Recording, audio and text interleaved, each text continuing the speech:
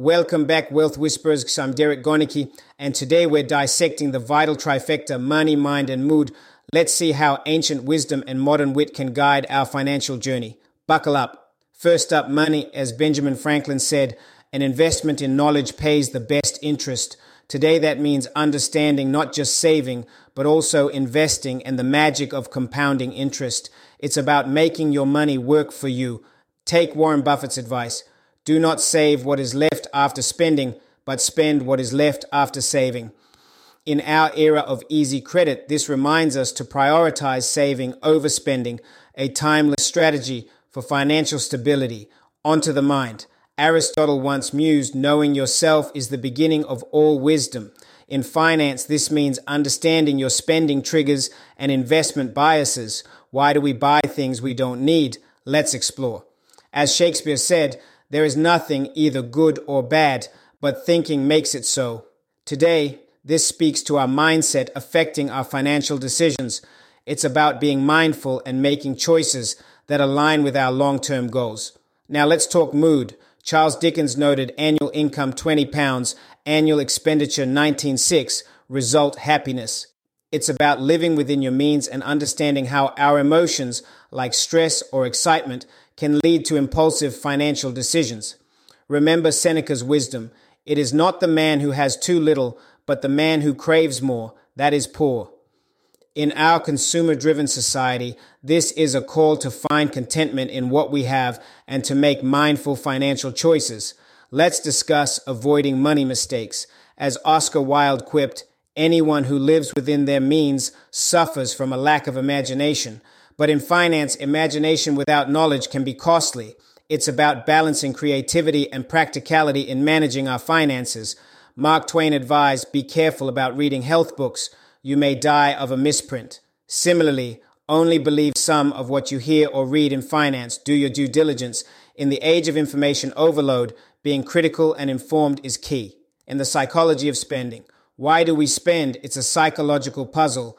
As Socrates said, know thyself. Understanding our spending habits is crucial. Are we buying out of need or want? Let's dive into the psychology behind our purchase. J.P. Morgan famously stated, the first step towards getting somewhere is to decide you're not going to stay where you are. This applies to our financial habits. Acknowledging and changing harmful spending habits is the first step to financial freedom. Maintaining a positive financial mindset. Finally, let's talk about maintaining a positive financial mindset. Henry Ford said, whether you think you can or you think you can't, you're right. This is especially true in finance. Believing in your ability to manage your finances is half the battle. As Confucius advised, the man who moves a mountain begins by carrying away small stones.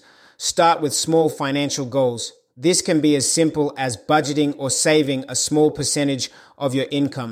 Every big journey starts with a small step.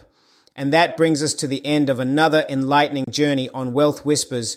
We've navigated the intricate paths of money, mind, and mood, guided by the timeless wisdom of the ages, tailored for today's financial world. Remember, managing your finances is not just a numbers game, it's a journey of wisdom, understanding, and emotional intelligence. If you've enjoyed today's episode and found it valuable, I have a few small favors to ask. First, hit that subscribe button so you don't miss out on our future adventures in finance. Your subscription is your ticket to our weekly wisdom sessions, and it helps me keep the show going strong. Next, if you're feeling generous, leave me a review on your favorite podcast platform. Your feedback brightens our day and helps others discover the podcast.